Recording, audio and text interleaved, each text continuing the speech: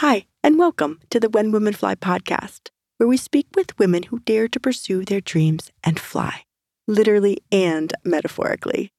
We are pilots, athletes, gritty moms, or simply women that can't be ignored. I believe that every woman harbors the spirit of flight, and we are here to talk about the many ways it shows up and examine what happens physically, mentally, and emotionally when we defy gravity and rewrite the notions of what women can and should do. I am your host, Sylvia Winter, a pilot, runner, skier, mother, designer, and apparently podcaster. Thank you so much for being here today. Archetypes. The flying woman. You are going to love this one. An archetype is something deeply ingrained in our human psyche. It gives us an insight into something universal and can even reveal some truths or certainly big questions. But they are just ideas, and like any ideas, they can be both catalysts and something that holds us back. They appear in many forms, from the most heroic faces of our humanity to the darkest and more fearful archetypes. They allow us to express and understand the storylines of our lives. An archetype is not personal. It belongs to the collective, and it is played out by the individuals who possess this sort of template. By understanding this, we can separate ourselves from it. We are both connecting to it and claiming the freedom and the space to witness its behavior. Most weeks, we give platform on this podcast to women to tell their stories, real lives, airborne women, women who fly. But today, we step back from the individual and look at this idea collectively. What does it even mean when women fly? You tell me. From witches to divas, from beautiful apsaras of the Hindu myths to the Wonder Woman comics, from Dante's Guide in Paradise to Freud's interpretation of dreams of flying, from the winged victory goddess Nike to modern-day Amelia Earhart. Serenity Young, my guest today, is author of Women Who Fly, Goddesses, Witches, Mystics, and Other Airborne Females. It's a powerful and thought-provoking investigation into the trope of the aerial female in various manifestations, shared across religions and through time. Serenity lives in New York City, where she is a research associate in the Department of Anthropology at the American Museum of Natural History and professor of classical, Middle Eastern, and Asian languages and cultures at Queens College. She received her PhD from Columbia College and has done fieldwork in India, Tibet, Nepal, Sri Lanka, Pakistan, Bangladesh, and Russia. 3 of her books, besides Women Who Fly, have been written for high school students: Buddhism, An Introduction, and Hinduism, An Introduction, and Richard Francis Burton, Explorer, Scholar, and Spy. Today, we talk to Serenity about women who fly, and she stitches together a global history of women empowered by flight and fleeing and flying and falling and the constraints of patriarchy.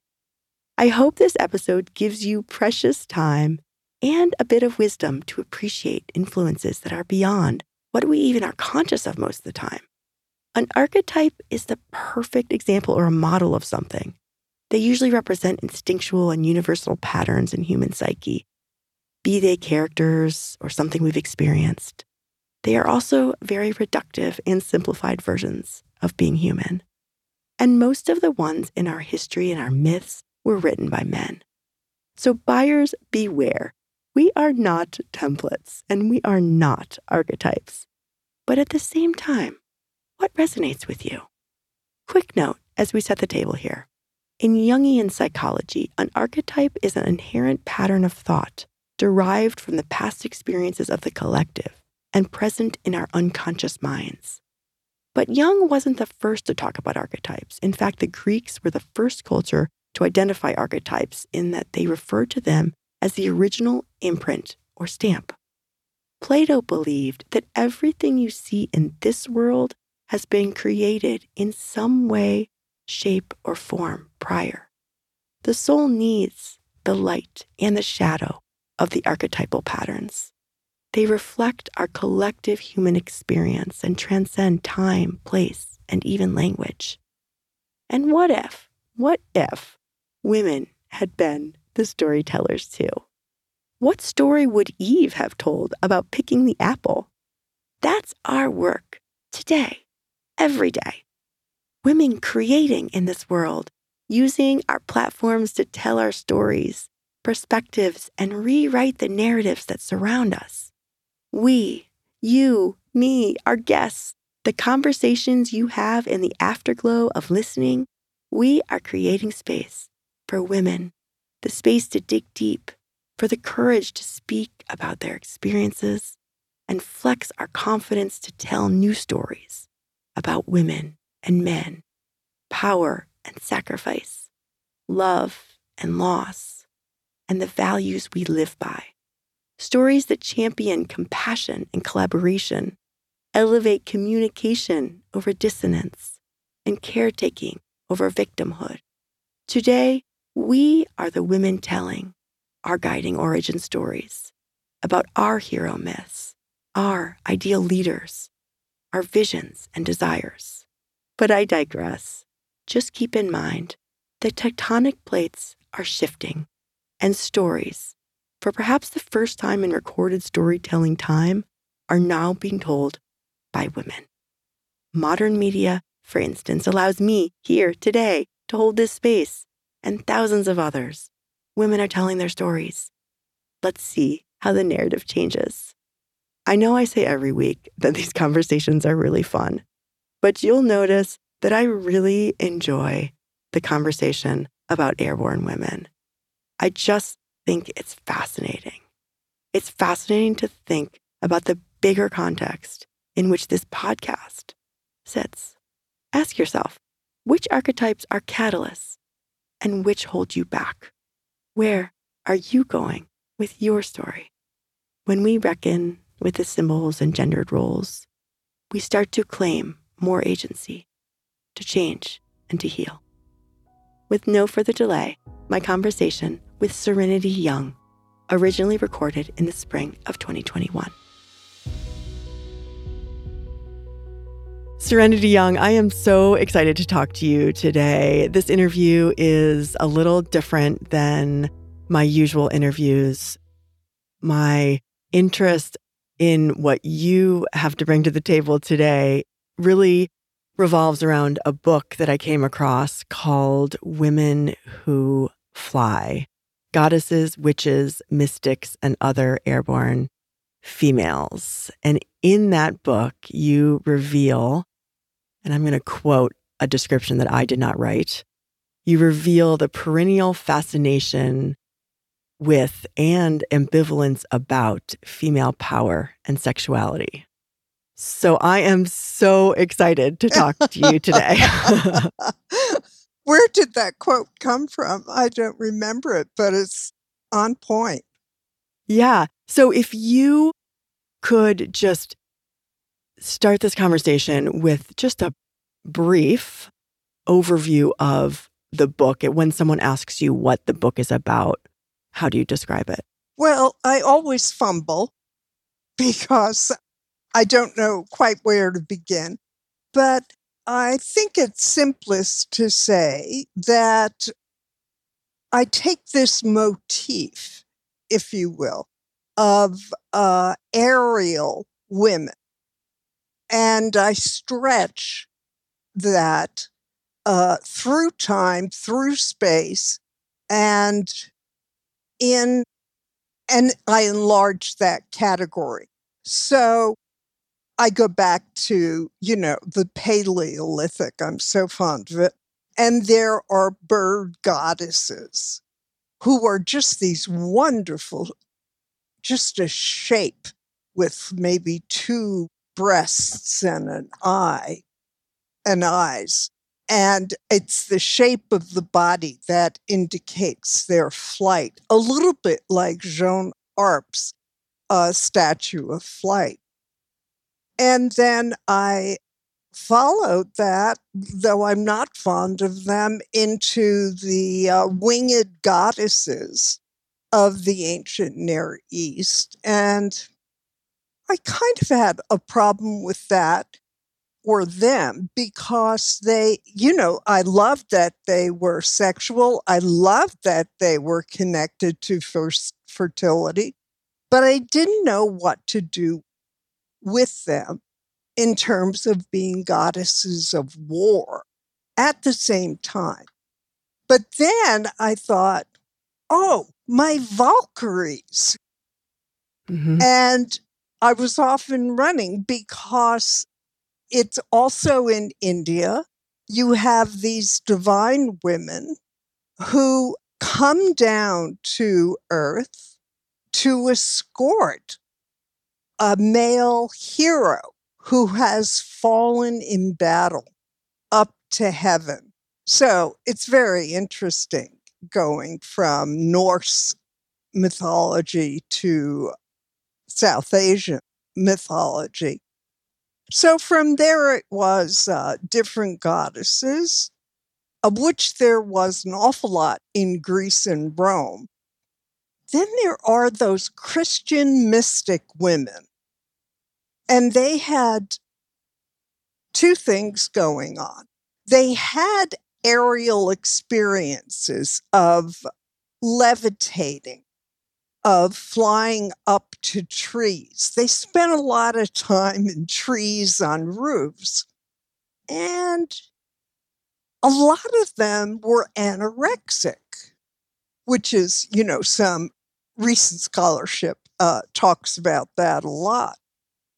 But I really took seriously their desire to make their bodies as light as possible. It's as if they were imitating birds, who hardly have any weight at all. And so they felt that this lightness of body would help them to rise up into heaven. So, and then I concluded with aviation because it just got to a point, and I said, I really have to follow it through. And what became fascinating there is that the same limitations that we can see historically being imposed on aerial women, aerial goddesses, happens to women in the history of aviation. So there is this reduction of space for aerial women. Their motion is more and more contained and drifts very quickly, I would say, by the Dark Ages into tales of captivity of aerial women. So the one that your listeners might be familiar with, swan maidens, who, and the stories go that they go, they're swimming around and then they come on shore and they take off their swan suits and then go back in the water. And of course, some guy happens along and grabs one or more of their suits, and the other ones gather their suits and fly away. So she is a captive, and she is forced into a role of being a sexual partner, having children, and domestic drudgery. So I think that the swan maiden motif was this ancient motif that came to women, and they really because they would look up and see the birds, especially swans and geese, migrating.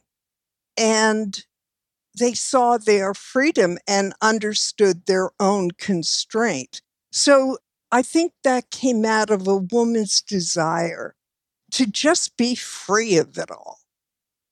So, as you can see, I've encompassed a lot of. There's something for everyone in the book. There is so much. There's so much in what you just said. Clearly, your research and the book, which is a product of that, is an encyclopedia of the ways in which the motif of the airborne female is explored. And I just find it fascinating. So you have this interesting layering in the book of these Hindu myths and then Nordic symbols, and it gets really interesting to me when you start to talk about Superwoman. And I'm wondering if you can introduce us to her through your lens. Okay. I talk about Wonder Woman. I don't really talk about Superwoman because she's an afterthought, right, to Superman. Okay. Continue. Yeah. This is good. And Wonder Woman is her own. She comes forth. There's so much to be said about her creator, but we're going to leave that aside. Jill Lepore has written a whole book about this guy, and the person who created Wonder Woman in 1930s. Yeah. You're saying, okay. So that's listeners go read that for your reference, because it is actually very interesting how she was created right as the Second World War was bubbling up, right? That's relevant. Yep. Yes. And so what do you see for her? What do you see? How do you see the symbolism play out in terms of power and sexuality and sisterhood? Well, it was the 1940s and 50s. And perhaps it's as more as with the later, in the late 40s and 50s, it was like, let's get women back from the factories and in the home and having babies. Perhaps that's represented by her continual captivity, that she's, tied up or hanging from shackles. I mean, it's just like this enormously powerful woman as captive, which goes back to my Swan Maidens of being captured. And I think that fed all kinds of fantasies for men and boys that declawed her, so to speak. Mm-hmm. And she had that ridiculous disguise. She put on glasses. And I believe she began as an army nurse. And that's how she met the man she was obsessively in love with. But their relationship never even came to a kiss. And she would often have to rescue him. But they were, and you see her carrying him from his broken plane. But he's unconscious. So he doesn't have he has not experienced that he was saved by this powerful woman. My own experience with her and with other female comic books and films, deep into the 60s, is if there was Barbara Stanwyck being the great example of being a forthright, difficult woman, in the sense she wasn't doing what men wanted, but always humiliated in the end and reconciled to marriage. And then you assume once they're reconciled to that, then they soften completely.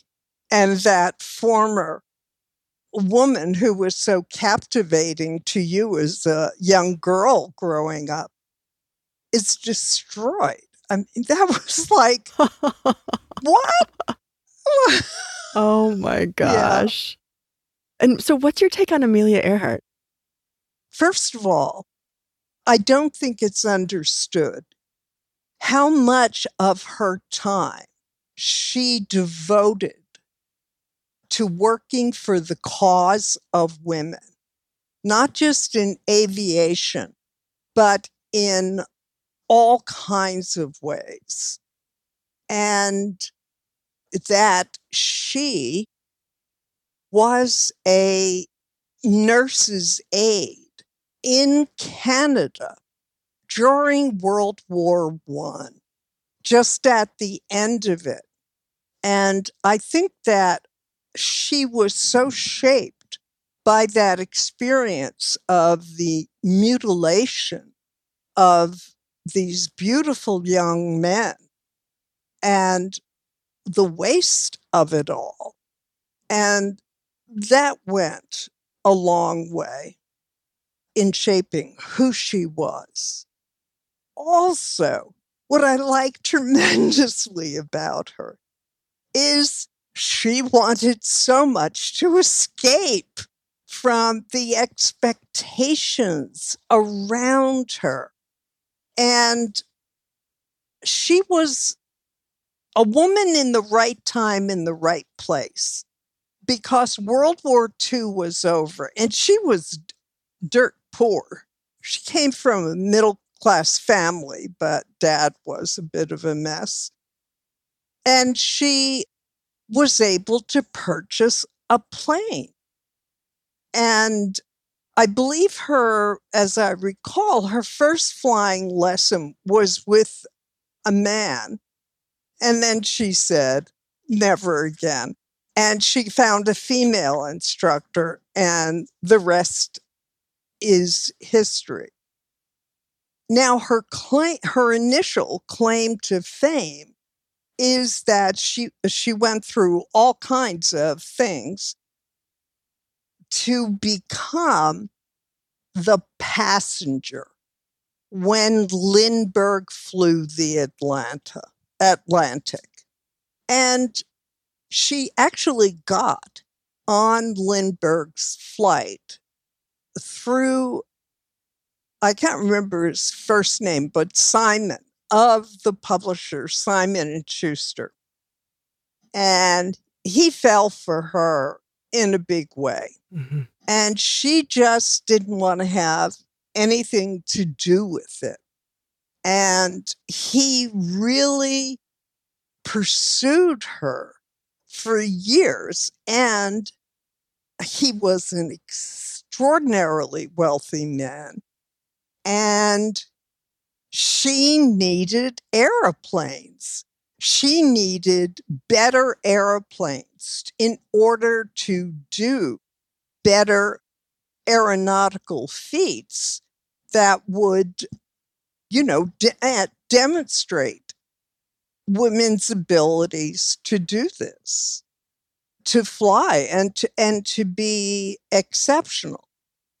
So I think she waited until she was about 36, very modern woman, and she agreed to marry him, but she set her terms, which I really like, because many times when an aerial woman was captured, she would set a taboo for the man. If you do this, I will leave you. I'll, be able to fly away, which they always did. They would mess up. And she said in her letter to him, if at the end of a year we are not happy with each other, let us just walk away.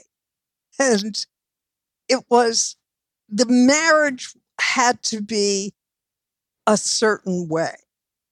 And the only footage I've seen of her with him is when she's about to get into her plane to do something. And the reporters are saying, because he's there, oh, can you give us a kiss? Let's see a kiss. And she kisses him, but it is the most awkward peck on the mouth imaginable.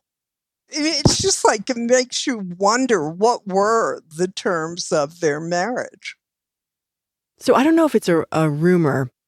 Maybe you know this, but I've been under the understanding that there was a letter between the two of them in which she said, basically, yes, I will agree to marry you, but without any of the traditional structures of marriage, and meaning she can do whatever she wants. Yeah.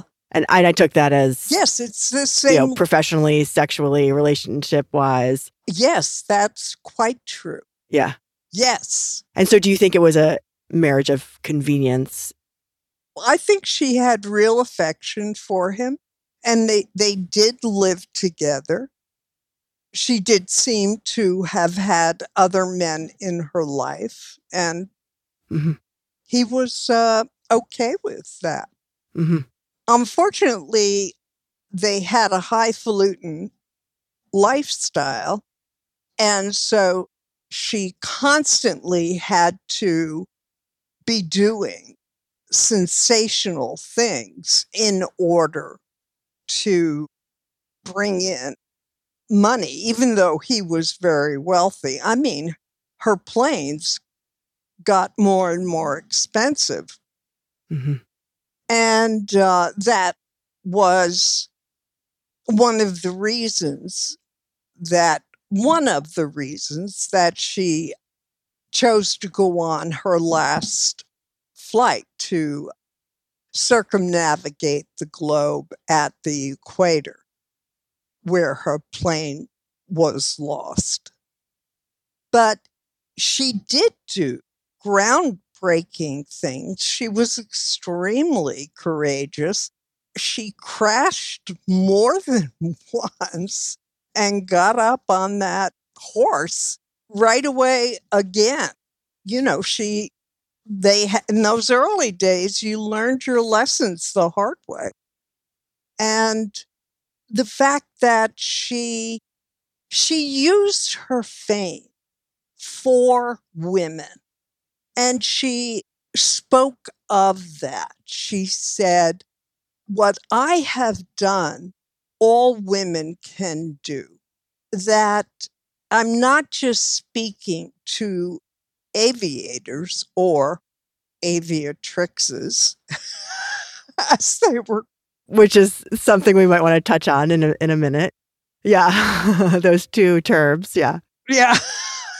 I mean, yeah. And that because she was such a public figure, they wanted her all across America. I mean, so she was giving talks at Rotary clubs and women's clubs, and really speaking this very feminist line. Mm-hmm. But it was acceptable. I think perhaps they thought about her as the exceptional woman. And that's something that really grates on me. The idea, because if she's exceptional and we're not, the whole world is telling us about our limitations, then we can't do what she did. And so, yeah, tell me more about this idea of exceptionalism and the rub it has for you. I think it's important. Well, also with the mystics, these women in the Middle Ages really had some freedom. First of all, they gave up marriage. They were celibate. They went into a community of other women. And anyone who had, or the few that really had, these intense mystical revelations, they've always been presented as exceptional. So a woman of faith, I care not whether you're Christian or Jewish or Muslim or Buddhist, whatever, your life will not measure up to these exceptional women. So let me ask you, as we need to close up our conversation, which I could talk to you for a very long time, but I want to know what you want the modern day Ariel woman to know about these symbols and how the fascination with sexuality and female power, how that shows up today. I would like them to know this very long, deep, deep history of aerial women, and to know that it was exclusively female for the longest time. So, the goddesses lost their wings and stuff, they just have a bird motif, like Athena with the owl.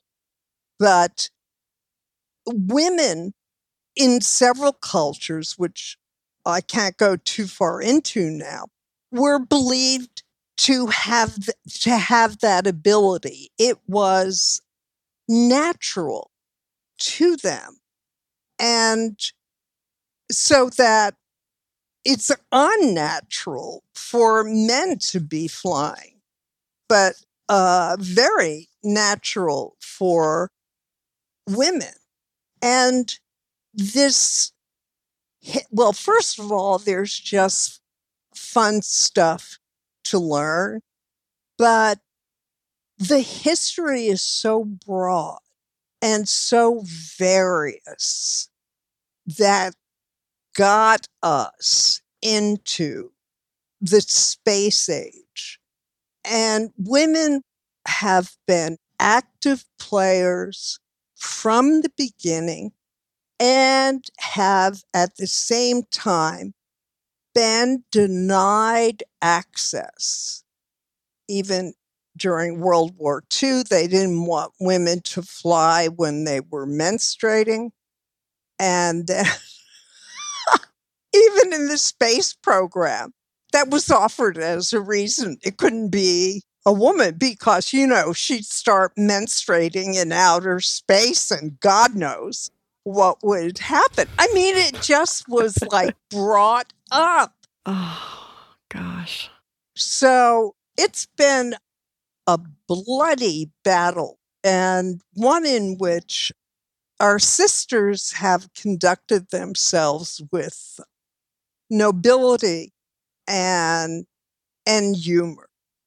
And it is also that these women who are not really looking for permanent relationships are sexual beings. They just don't have that, you don't do that until you're married, or you do that, but you really got to latch on to one, mostly guy, but it has to be lead to a permanent relationship. And the Valkyries, for instance, were often lovers to two heroes and had a sexuality about them. And certainly the fierce goddesses are known for that, and which takes us back to the ancient Near Eastern goddesses of love, which is actually sexuality. The romantic love is a long time later. But okay, they're goddesses of love and of war. And the last thing that I might add here is in terms of power, to contrast the male hero and the major motifs of his story is that he goes forth into the wilderness or the unknown. So he's leaving patriarchal society behind him. And there may be a woman that he gets involved with and abandons, or all this happens. And he returns triumphant to patriarchal society with the story of his adventures, perhaps with a captured woman and, some wealth.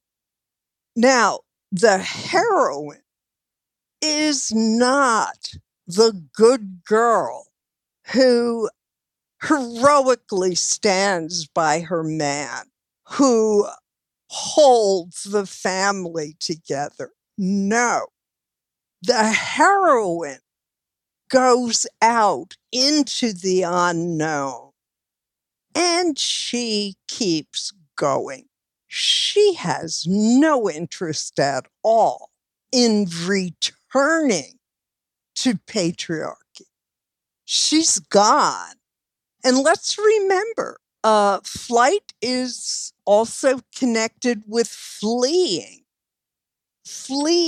restrictions or feelings of captivity because you're being told you can't do this or you can't do that.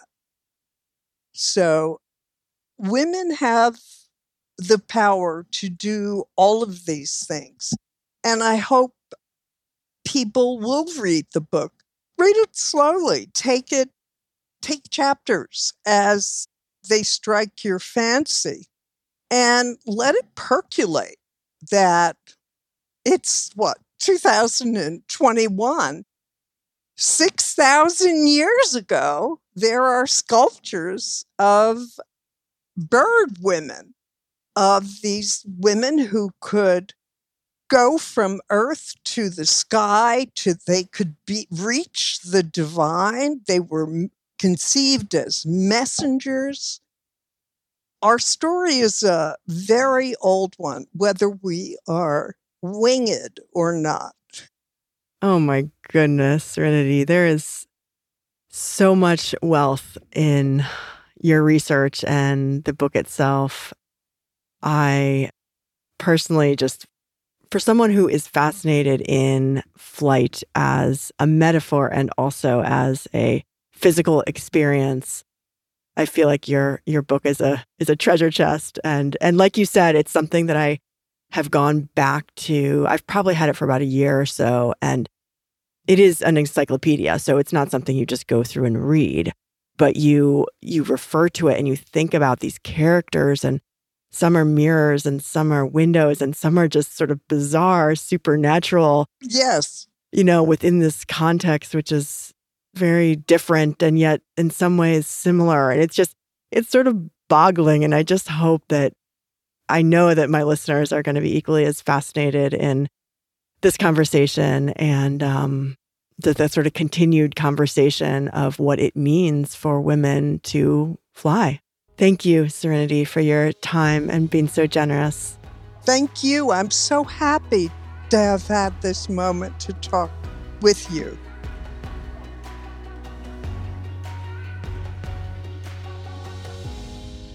Well, did you even know what you were in for?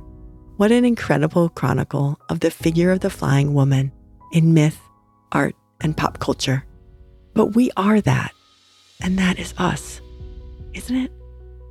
Serenity, thank you for your deep commitment to this investigation and for giving more nuance and complexity to the history of women and the roles women play.